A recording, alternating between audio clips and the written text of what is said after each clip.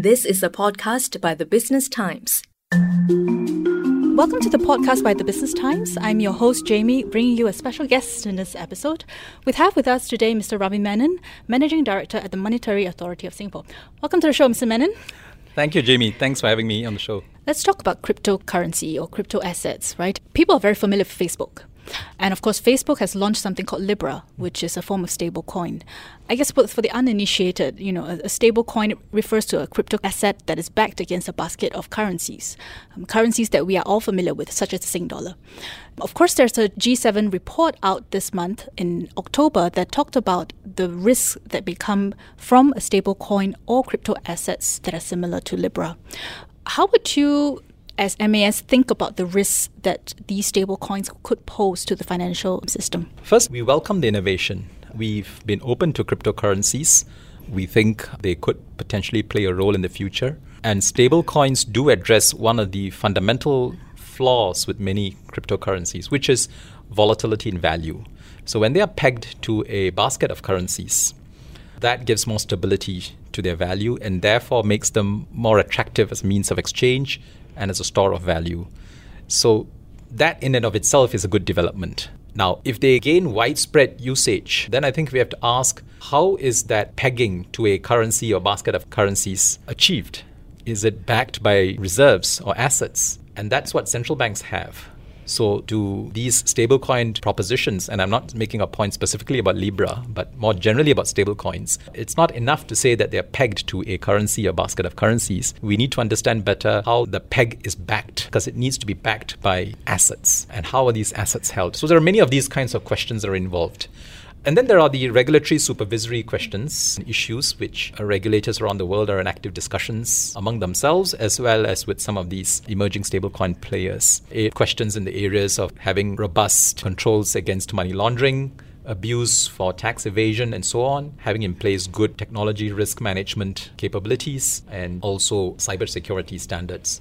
So I think there are also concerns about consumer protection. So a whole range of issues and questions that I think remain unanswered. But I don't think these are necessarily showstoppers. I think ways can be found through dialogue and better understanding of these business models, how these requirements can be placed on these players so that they conform to the same standards as regulated financial institutions today. So these are not showstoppers. I think the bigger concerns relate to what it might mean for financial stability and for monetary policy.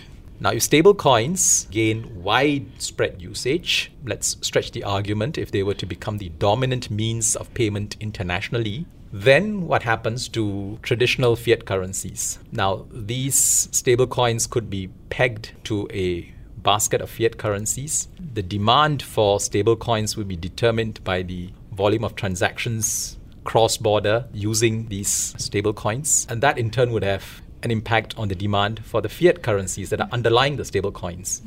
So you could have a situation where the demand for your currency could be influenced or dictated by factors, by transactions, by trading relationships and payments halfway across the world that has nothing to do with your own economy. But the demand for your currency is affected by that, which means the value of your currency is affected by that. So what happens to exchange rates?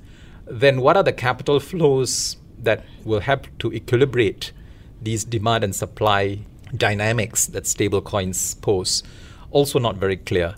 Now, these are huge, macro, almost existential questions. What does it mean for financial stability? If there were going to be such large capital flows, what does it mean for the sovereignty of monetary policy, domestic monetary policy? These are deep-seated, deep questions. And we've only begun to ponder over them. And I would classify these sets of issues as much more existential and fundamental in nature than the other types of issues that I mentioned earlier, for which I think solutions can be found if we wanted to. So we've been speaking with Mr. Ravi Menon, Managing Director of MAS, on developments in the Singapore fintech space.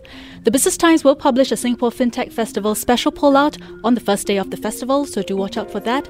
And the hotly anticipated Singapore Fintech Festival runs from November 11th to November 15th this year. That was an SPH podcast by the Business Times. Find us on Spotify, Apple or Google Podcasts, or streaming on Google Home. Do feedback to us at podcast@sph.com.sg. You can also check out more podcasts on various topics at the Straits Times and the Business Times online.